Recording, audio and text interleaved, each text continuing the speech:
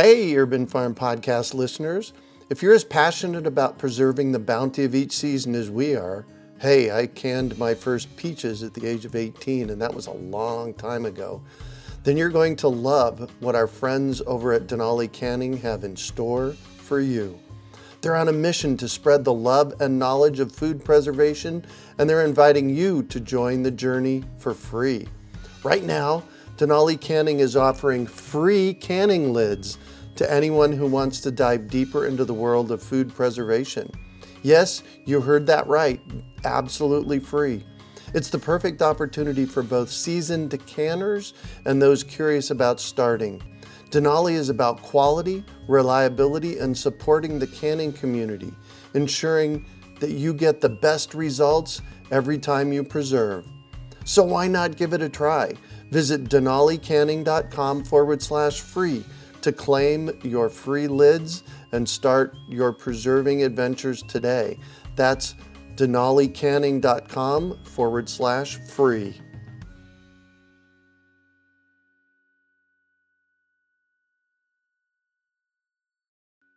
You're listening to the Urban Farm Podcast, your partner in the Grow Your Own Food revolution. Whether you've just been introduced to urban farming or you're a lifelong advocate, we're sure you'll leave feeling more informed, equipped, and empowered to dig deeper into the soil of your local food economy. With you every step of the way, here's your host, Greg Peterson. Today on the Urban Farm Podcast, we have Michael Kramer of Natural Investments to talk about his experience with permaculture and economics. Michael is Managing Partner and Director of Social Research and Natural Investments, a sustainable and responsible investment advisor with 10 offices in 9 states. A national leader in his field since 2000, Michael serves on the National Policy Committee of the Forum for Sustainable and Responsible Investment, the industry's trade association. He is the co-author of The Resilient Investor, a plan for your life, not just your money. A former executive director of Permaculture Drylands Institute, Michael has facilitated permaculture courses and teacher trainings since 1992. He lives in Kailua Kona, Hawaii. I hope I said that right. Welcome to the show today, Michael.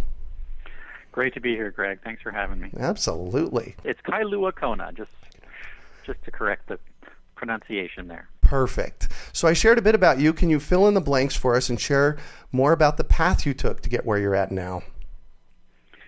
Well, I got introduced to permaculture in the late 80s in Santa Fe where I was living, and I attended courses, obviously, and then joined up on the teaching team at Permaculture Drylands Institute in the early 90s, just as I was starting the Youth Ecology Corps, which is a nonprofit that I started there to teach permaculture to teenagers and young adults. Oh, cool. And I just really gravitated to what we would call the invisible structures in permaculture, the non-tangible. Right. And I started becoming the person on the teaching team that really focused on that. That became my specialty, and I started putting my own money into sustainable investments as early as 1990.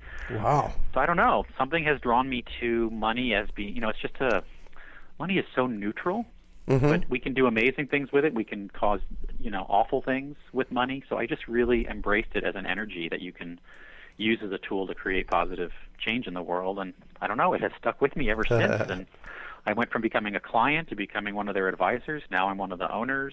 It's really been quite a theme throughout my life. Wow. to try to use money to create positive social and environmental change in the world. Yeah. So you said you're one of the owners of?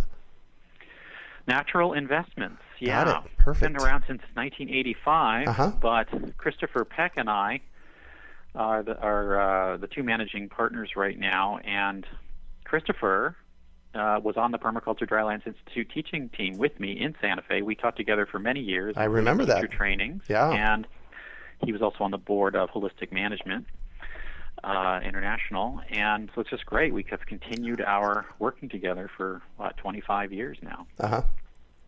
Wow, cool. You used a term that I kind of want to unpack a little bit: invisible structures. Let's talk about that in the context of permaculture. Yeah, so in permaculture, a lot of the focus of the courses and also the texts that Mollison and Holmgren have written are really geared towards land-based systems. And when you say that, what do you mean? Well, food and buildings and, the tangible things that we can touch and feel with our senses that are largely responsible for our survival. Mm-hmm. As we all know, that's really what permaculture is. It's a system of creating human systems based on the principles of nature. And the thing is, most people are drawn to permaculture because they're interested in gardening. Zone 1, I would say, of their lives, right. which is, their own food, energy, and whatnot. But, we all live in multiple concentric circles of reality. We live at the community level. We are global citizens. And so to me, the invisible things like politics and economics and human dynamics and all that to me is the glue that holds a whole society together. And that's not so much seen, which is why it's called invisible. We don't really see it, but it is pervasive, and it is often the primary factor in whether or not some kind of tangible plan actually works. You always hear about these things where, like, what is it that causes something to fail? And it's usually the interpersonal dynamics of a business or an organization. It's usually that glue or just some unfortunate financial situations that arose either through bad management or unpredictable factors. So we can have amazing green ideas to save the world, but if we can't really deal with some of these invisible structures, it's kind of hard to make the whole system function. So it's a key piece. So some examples of invisible structures.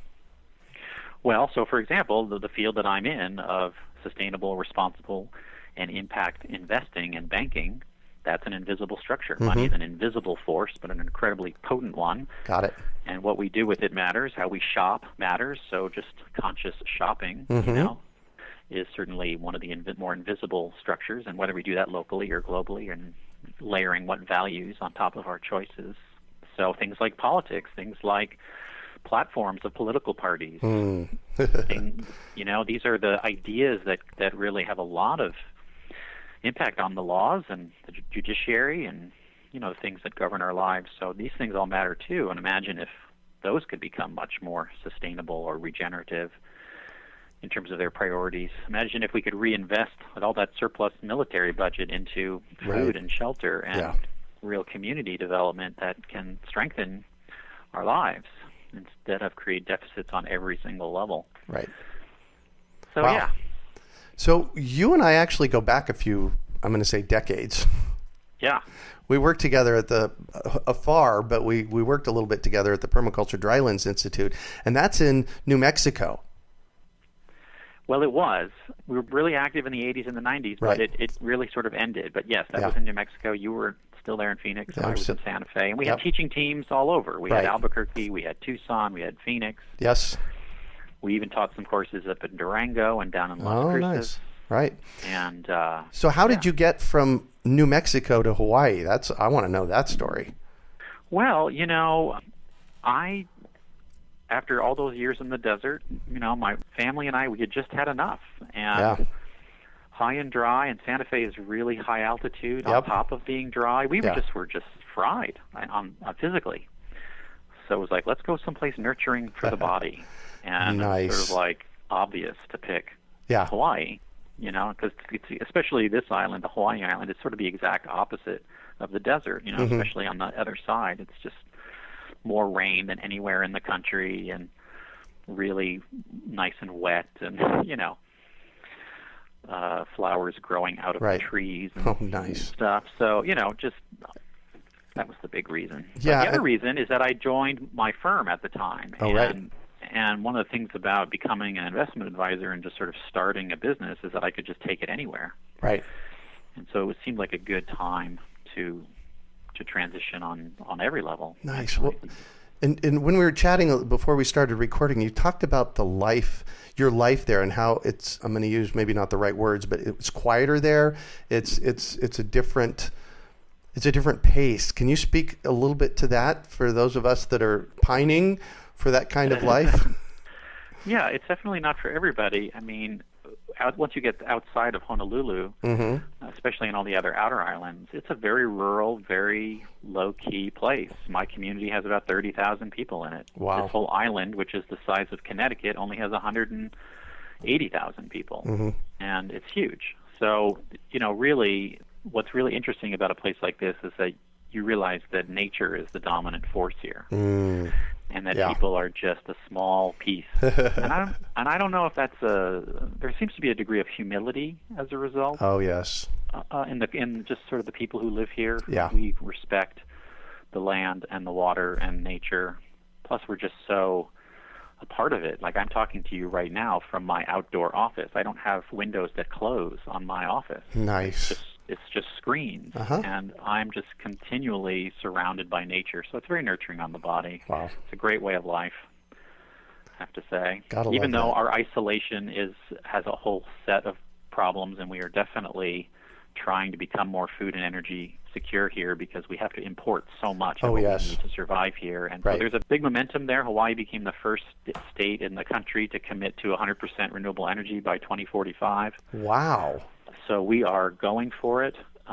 We pay the highest electricity rates in the country because we are importing coal and oil to burn for energy. How ridiculous is that? So yeah, we're doing something about it. Right. So it's finally, after 10 years here, to see people finally taking sustainability seriously here. It's fantastic. Our isolation means that we tend to be 5 to 10 years behind the mainland on a lot of these things. So I'm just so happy that it's finally, the consciousness is finally shifting. Yeah. Well, I'm experiencing that same thing here. We're 5 to 10 years behind here in Phoenix because it's the Wild West. So yeah, people are just kicking into this stuff now here. So perseverance, my friend. There you go. Absolutely. So let's shift this a little bit. I want to talk about permaculture, resiliency, sustainability, all these kinds of things. So let's start with, what is your definition of permaculture? Yeah, it's a really tough one for me because I feel like I don't have a succinct definition, but I certainly have always used the definition that permaculture is the lens through which we look at reality modeled after the principles of nature. Oh, nice. And I like that because I've always described permaculture as a philosophy. It's a lens. Yeah. It really, people, I think, sometimes confuse the techniques and the strategies for the way of looking at life. And it really is a perception. It's the willingness to see the interconnectedness of everything. I find it to be a very spiritual thing, and I just feel like a lot of that gets lost sometimes in how it's presented and shared and taught. Yeah. Well, it's such a concept that it is hard to teach it. I know I've been teaching it for decades too. So yes. You've been doing this a long time. You wrote a book called The Resilient Investor, A Plan for Your Life, Not Just Your Money. And one of the questions I want to ask you in the context of that is, why do you consider that resilience is the new sustainability, and what is sustainability as compared to resilience? So let's kind of talk about that a little bit. Yeah. I like to describe it as sustainability was my first true love. Right. Conceptually, when I got introduced to it, a solution to all the cynicism that I felt about the world and about reality, and I felt like, this was a paradigm I could embrace. And so I fell in love with sustainability. We got married. It's been an incredible marriage. And I'm really happy, and also really great to see it growing in popularity compared to where it was in '87. Right. So I feel like having an open marriage now. I guess that's really what I'm trying to say, because resilience is my new love, and I don't want to abandon sustainability. Sustainability is a key aspect, but let's face it, who wants a sustainable marriage? That's not really good enough. And I would say that on some level, the concept of sustainability has been twisted into a pretzel, and in some cases it's been co-opted and greenwashed and isn't really, it's being misinterpreted. Yeah, it's not what it was set out to be, maybe. Yeah, things get dumbed down after pioneering, right? It's kind of the way succession happens. If we think about succession in plant systems, it's the same thing with social movements and ideas. Right. It's the same thing. And so the pioneers who come up with new ideas are often, harsh and brash, just like a thistle, right, in their new environment. And it takes a while for them to create the fertility and through which other species can grow or other ideas can grow. So I feel like sustainability has spawned resilience in a certain way. The other thing that has gone on is that climate change has really become very obvious. And so and there are consequences that we are now seeing and experiencing. The other thing that's happening is that the interconnectedness of all the people on the planet, thanks to technology, how interconnected we all are, it's a wonderful thing, but it also has a destabilizing impact on the world, because just as it's providing incredible opportunity for lots of people who didn't really have it before there was technology, they're also now aware of all the problems of the world instantly. And so when there's turmoil in one place, it affects everybody. Yeah, so we all know about it. Greece can have a financial fallout, and now our stock market will crash. Or, other things like that. Some geopolitical instability somewhere will cause the euro to collapse or something. And you know what I mean? So it's like the interconnectedness of everything. It really brings to attention the volatility and the uncertainty of modernity that I think is much greater than it ever has been before, at least in the past couple hundred years. I mean, I'm sure the medieval era was like this in a certain way, but, hard to relate to that. But so resilience seems to be necessary to deal with volatility, to deal with ambiguity. So let me the complexity of this era. Yeah, let me ask you, we need to define resilience. Let me help you with that. Please. So the way we define it is that resilience is this quality that helps us to thrive, because it helps us anticipate and prepare for things that might be disrupted or disturbed, and it improves our capacity to withstand those shocks once they show up. So it's a preventative quality. It allows us to rebuild as necessary when things do get disturbed or shocked. And then, of course, we can adapt and evolve for the future so that perhaps we don't repeat the same cycles of disruption. So there's a certain long-term intelligence that resilience provides, because it's both a planning discipline and it's also a way of doing crisis intervention and then repositioning yourself through the evaluative process of your life to be able to then figure out, all right, how am I going to be even more resilient in the event of the next cycle of shock? So if I was going to start designing my life to be more resilient, for our listeners, what am I doing? Right. So a lot of this has to do with taking a real hard look at a lot of the aspects of your life, because we all have different strengths. I would call them assets. Right. And they can be personal assets, your health, your own sense of self, your career, your lifestyle, your family, your neighborhood, your community, your ecosystem. That ecosystem is actually another class of assets called tangible, right? Oh, yes. These are the things. You have your house, you have your neighborhood, you have energy, you have your local food, you have nature itself that is tangible, that supports all economic activity and all the other species, right? And so all these assets are there, and then you have financial assets, and it's where you shop, where you bank, where you reinvest your surplus, to use a permaculture concept, right? And that can all be done in a way that can help you to evolve as a person. It can help nature become more regenerative, and it can help transform the financial system into becoming something more just and sustainable, and empowering both local communities and also fixing the whole financial system so that it really does not continue to be disruptive, and so that it has the right priorities of taking care of people and the planet. So, resilience has many different facets, because it's your life is not just you sitting in your house and having your job. Like we are all part of the web of life, the web of human society, and we are citizens of this earth. And I feel like when people really look at their lives, a lot of meaning comes from assessing the strength of each of your assets, right? Your own personal. And so we ask people to inventory, take real stock in your life, and where are you strong, and where do you feel like you could use some more attention? Because really, investing is not just about money; it's about your time, and your energy, and your attention, and your focus. And then, your money can support those things. Right. But what we want people to do is treat investing as figuring out how to invest really in yourself and your purpose, and how you can be a citizen, and how you can, take care of yourself, but also extend your love to nature and to community and to civilization.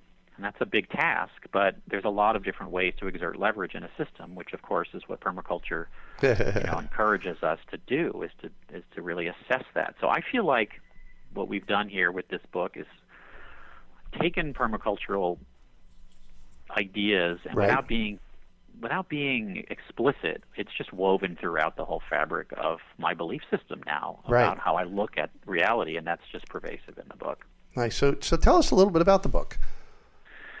Yeah, so what it does is first we make the case of why resilience matters, because, again, of this VUCA world. VUCA is an acronym that actually the military came up with. It stands for volatile, uncertain, complex, and ambiguous, VUCA.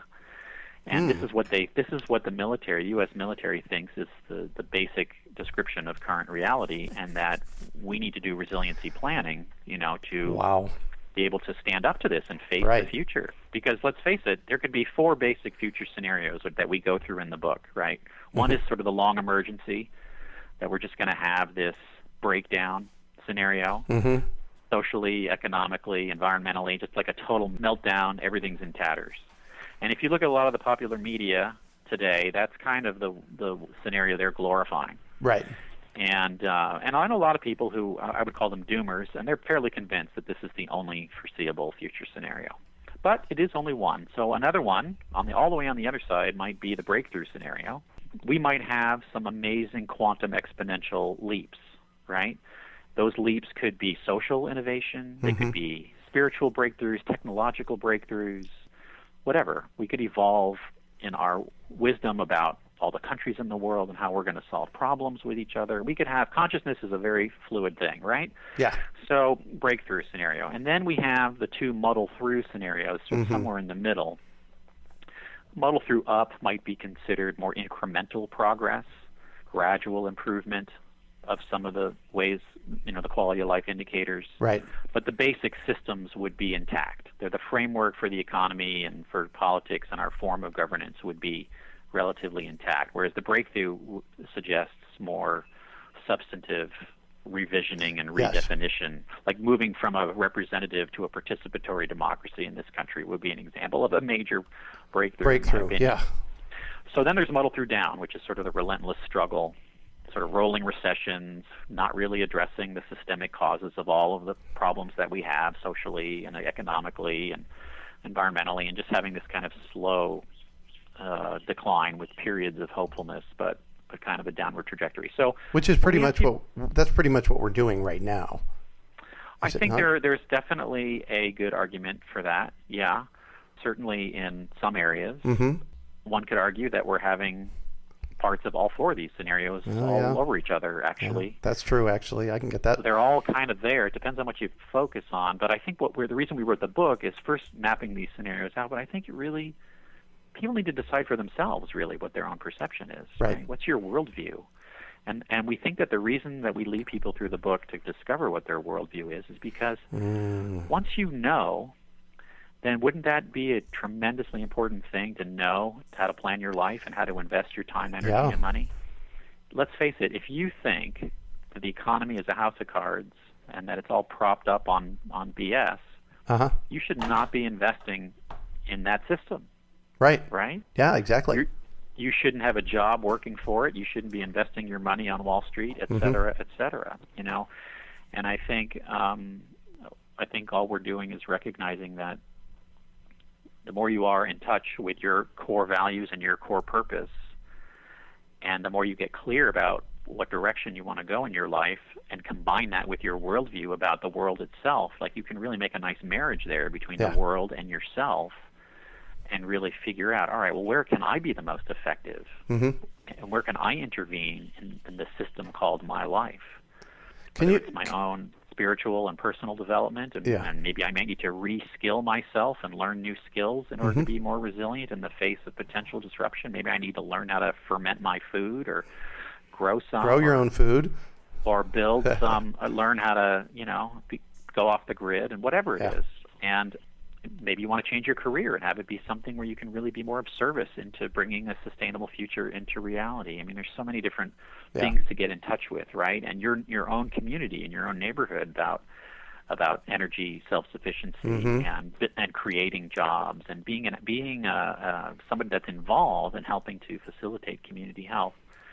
What about nature itself? Restoring watersheds, building soil, creating biodiversity. I mean, there's so many things that we can do with nature to sequester carbon. There are ways to do that. You can do it with your body. You can do it with your money. There's different ways that you can do that. So as people really look at what they are doing in their lives along these areas, and what are they doing with their money, where do they shop, where do they bank, what do they own, and you can really then figure out, all right, look, I'm really strong in these areas.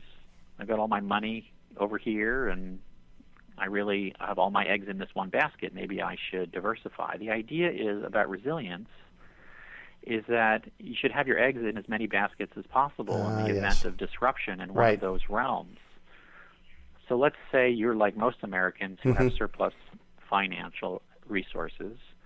What do? You either have a 401k program or a brokerage account, or you buy some land or a house, typically as long-term investments. Right.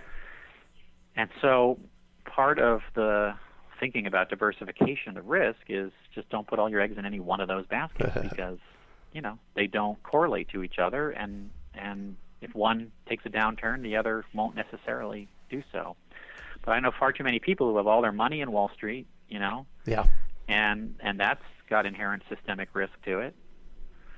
I know other people who are completely out of that system, and they're just sitting on cash and not really investing in anything. Well, they're missing out. Right. When there's all kinds of opportunities. Yeah, there's all kinds of problems with just having cash. Just sitting on it. Yeah. And I know a lot of people, the relocalization movement has brought about a lot of interest in supporting the local economy and increasing the financial multiplier effect of having that money recirculate as much as possible before leaking away. Yes. And that's entropy, right? We want to keep the resources as high as possible in the system. That's one of the permacultural principles, right? Right, exactly. Well, money is just that resource, prevented from leaking away, where it can really only benefit others. And so basically what you're saying is keep it local.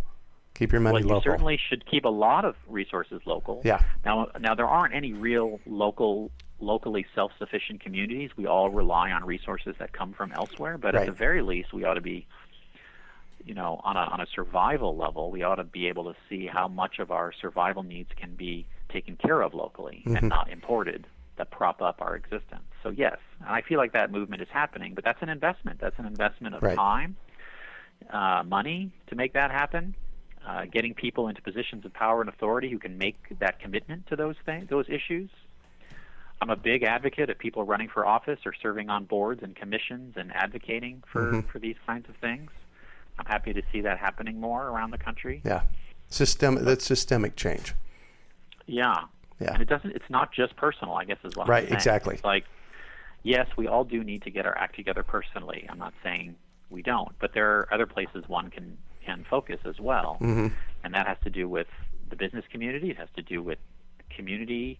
It has to do with policy. It has to do with what types of corporations you choose to support with your dollars or your investments. And all kinds of stuff. A lot of different pieces. So the book takes people through each of these zones of our lives and each of these asset categories and tells and suggests that you integrate your worldview, think about, your goals, and then try to design a master plan for your life, at least for the next few years, where you can really think, all right, well, where can I put my time, energy, and money to cultivate a resilient investing plan for my life? Wow. Where how can I be much more resilient? And it's going to be super subjective. Some people, it's going to be about relocalizing and deglobalizing. Other people, it's going to be the exact opposite. Some people are going to want to focus on the community. Other people are just going to want to do a lot of inner work that they feel that they need to do. We're not prescriptive. All we're doing is laying out the map. Right. Saying here are all the different areas that you can focus on. And being resilient means paying attention to all of them and all the different assets and And then we present some ideas about types of investments that you can do. And our website, resilientinvestor.com, is full of a lot of examples of that. And Nice. we're constantly updating that so that you can go in and see, oh, in the evolutionary tangible category, what are we talking about? Yeah. You know, how are we going to transform nature exactly, you know? Right. And make it healthy. What are we doing there? Can you give us your website again? Resilientinvestor.com is the book website. Mm-hmm.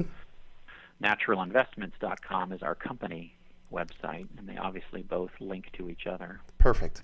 So you had given us a list of questions, and there's one that I'm staring at. I've been staring at it for about the past 10 minutes. It's like I've got to ask this question. Right. What types of evolutionary economic activity and investments are helping to transform our society? Right. Well, I would say there are probably three basic categories that I'll briefly cover as an answer. One is the use of technology to bring investors and entrepreneurs closer together to each other. Yeah. So we're seeing lots of platforms that serve as intermediaries that enable people to find each other. And that is fundamentally changing capitalism because it's increasing the flow between the people who have the surplus and the people who need it.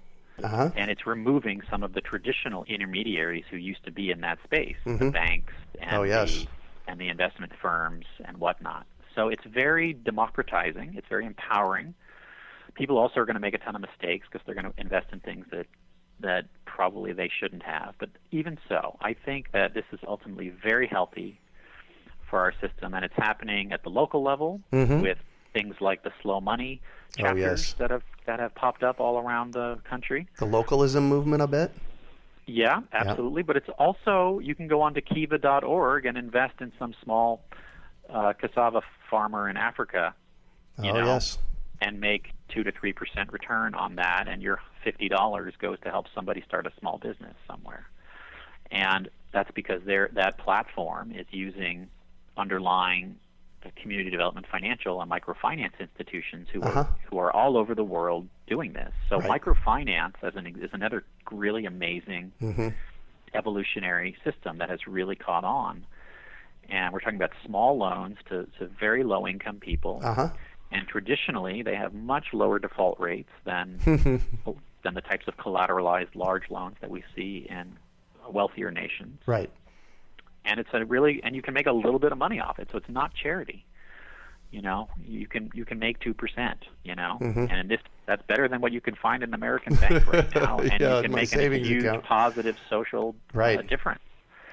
So I see that as really evolutionary, and then the crowdfunding legislation. Oh my gosh, yes. Rules that are about to go into effect. I was stunned to get Congress to pass that law. Pleasantly surprised, I have to say. So the SEC right now is finishing up the rules, but this year they will be clarified, and it will allow regular people who are not considered wealthy. They're called accredited investors. Once you are over 200,000, once you make over 200,000 a year, then you're in that category. And traditionally, the government only allowed those wealthy people to invest in startups. But now, it's going to be legal for a startup to ask for money from regular people, and the rules will be there'll be a certain limit per person that you're not accredited, so that you can't blow your life savings on it. Right. This is going to transform the entire financial system and the entire economy, because the biggest request that I get from people is, how can I invest locally? Or how can I invest in this really cool private innovative idea that my friend has? And they can't legally do it right now. And so that's going to change this year. And the floodgates will open. And I think we don't even have a clue how much is going to transpire. But because of all the cynicism in Wall Street and the volatility in that system, I think we're going to see a mass exodus of a significant chunk of the capital in that market to go towards these more crowd-funded things. Now, as an investment advisor, I would not be doing my duty if I didn't warn everybody that there's an incredible amount of risk in local investing and private investing. And you can literally lose everything. But I still think it's where people's passion is. I I see it. I can tell. And Right. people are asking me for ways to do it. And I think that's healthy. That's resilient. You should have a portion, in my opinion, to protect yourself from the volatility of Wall Street and the stock and bond markets and currency stuff. You should have something invested locally, in my opinion. Now, that might only be investing in a local loan fund or a credit union, but it also might mean investing in specific enterprises and things that you believe in, and getting your friends to rally around and do it too. That's what slow money chapters are designed to do. Although slow money is obviously only geared towards food, the same thing can be done with other investments. I want to let people know about a local investing resource center if they're interested in this topic. This is one of the resource centers that we actually helped launch as a firm a couple of years ago. Ooh, tell me. It's local-investing.com, and it is a free giveaway of how to invest in a local business. If you want to form a committee in your local community and see how you can collectively invest locally, it's not like creating a chapter of a national organization. We just provide all the tools and checklists and term sheets, and people can just pour through that website and go do it themselves without any intermediaries or consultants or anything. And I feel like this is a really valuable service because doing due diligence on investment is challenging. It is. Time-consuming. Yep. And it's not based on liking somebody. Right. Or knowing them a long time. It's got to be sophisticated. And so we gave people these tools. So local-investing.com is a great example of, I would say, an evolutionary tactic. Yeah, because it's changing the system and giving people real tools.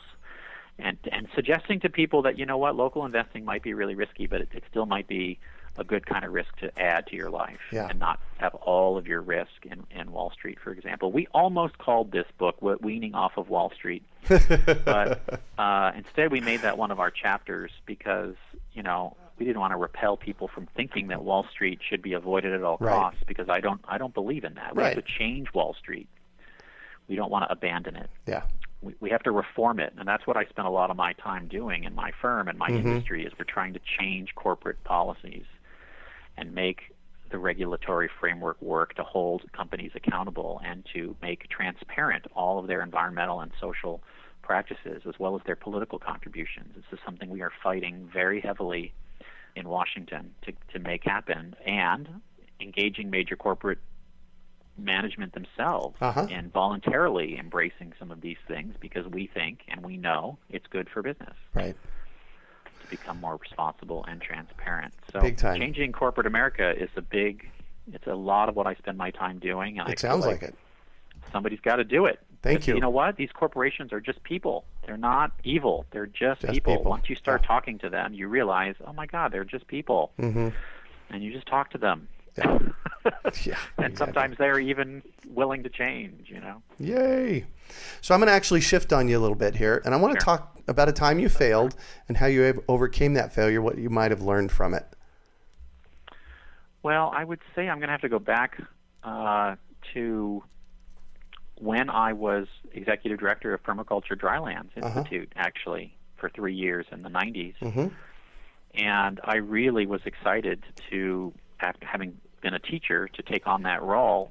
And as much as I tried to make the case to philanthropic organizations about the incredible work that we were doing, I was not successful.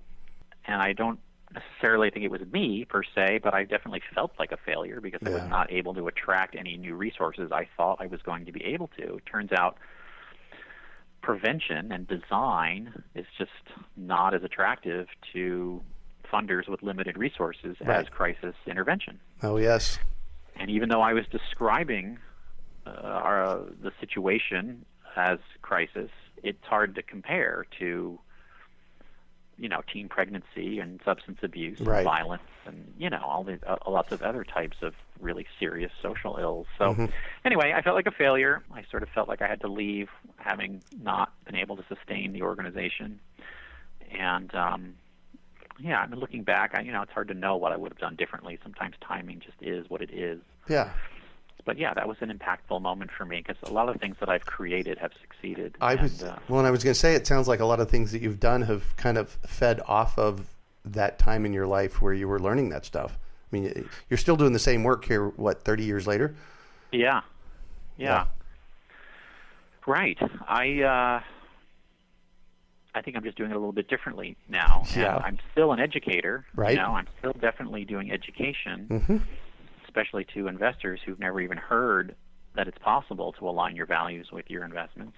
There's still that beginner's mind out there, so right, I'm always exactly. educating people. But, yeah, it's taken a different form now, for sure. So what drives you? I feel like I'm here to be a voice for how things could be, and that I'm here to That's beautiful. to be a visionary and try to lay it out there as possibilities for us, and say, there are ways that are out there that are possible for us to evolve. And I think once I let go of my frustration about not getting there fast enough, I just started focusing on the fact that I'm a farmer. I am planting seeds. And these seeds are ideas, they're strategies for how to live in harmony with each other and the planet, and not all of them will germinate. And once I realized that, then I could let go of my attachment to having them all germinate, because sometimes the fertility is there and sometimes it's not there. Yeah. And not all seeds germinate. So I've become a little bit more Buddhist as I've gotten older, of just sort of realizing that what matters is the act of planting. That is what matters. And Beautiful. The rest is up to God. The rest is up to nature. And just don't give up. Just keep planting. So I'm all about education, and I have to know what one book has been most influential in this process for you. Well, I just have to be true and say that it was Permaculture Designer's Manual from Mollison. It was life-changing for me. Yeah. And I'd love to say my own book now, but that sounds a little too self-serving. But yeah, permaculture changed the way I looked at the world, and that manual really inspired me, and made me let go of my anger and my frustration, and focus my energy on how to fix it. Yeah. And I'll be forever grateful for that shift in mindset from that book. Beautiful. What one final piece of advice do you have for our listeners? Ooh, wow. Yeah. Well, I guess what I would say is, I've alluded to it a little bit here, which is that as much as we all need to be accountable for our own basic survival needs, especially our food and our water and our shelter and our energy, I just want to recommend that people, if they have any extra time, to consider being involved in civic affairs, to share the lens through which you look at reality with others who need to hear it. And yeah, that can be through education, but it could also be through getting involved at the community level in decision making and being an influencer there, or becoming buddies with one of your congressional aides. I've learned that they're just regular people too, and if you are a passionate person with some good ideas, you will have their ear. And so I just want to encourage people to not be cynical and to engage. A lot of them are responsive, whether it's state, federal, local level. They actually like it when people come forward who are not complaining but actually have solutions. Oh, yes, that makes sense. That's my advice. That's my advice, is that people not shy away from that stuff and consider taking it on if you have it in you. Well, thank you so much for joining us on the show and sharing your experience with us today, Michael. It's been a treat to chat with you. My pleasure. Thanks for having me. How can our listeners get a hold of you? Well, you can call me toll-free at 888-779-1500. You can send me an email, michael@naturalinvestments.com.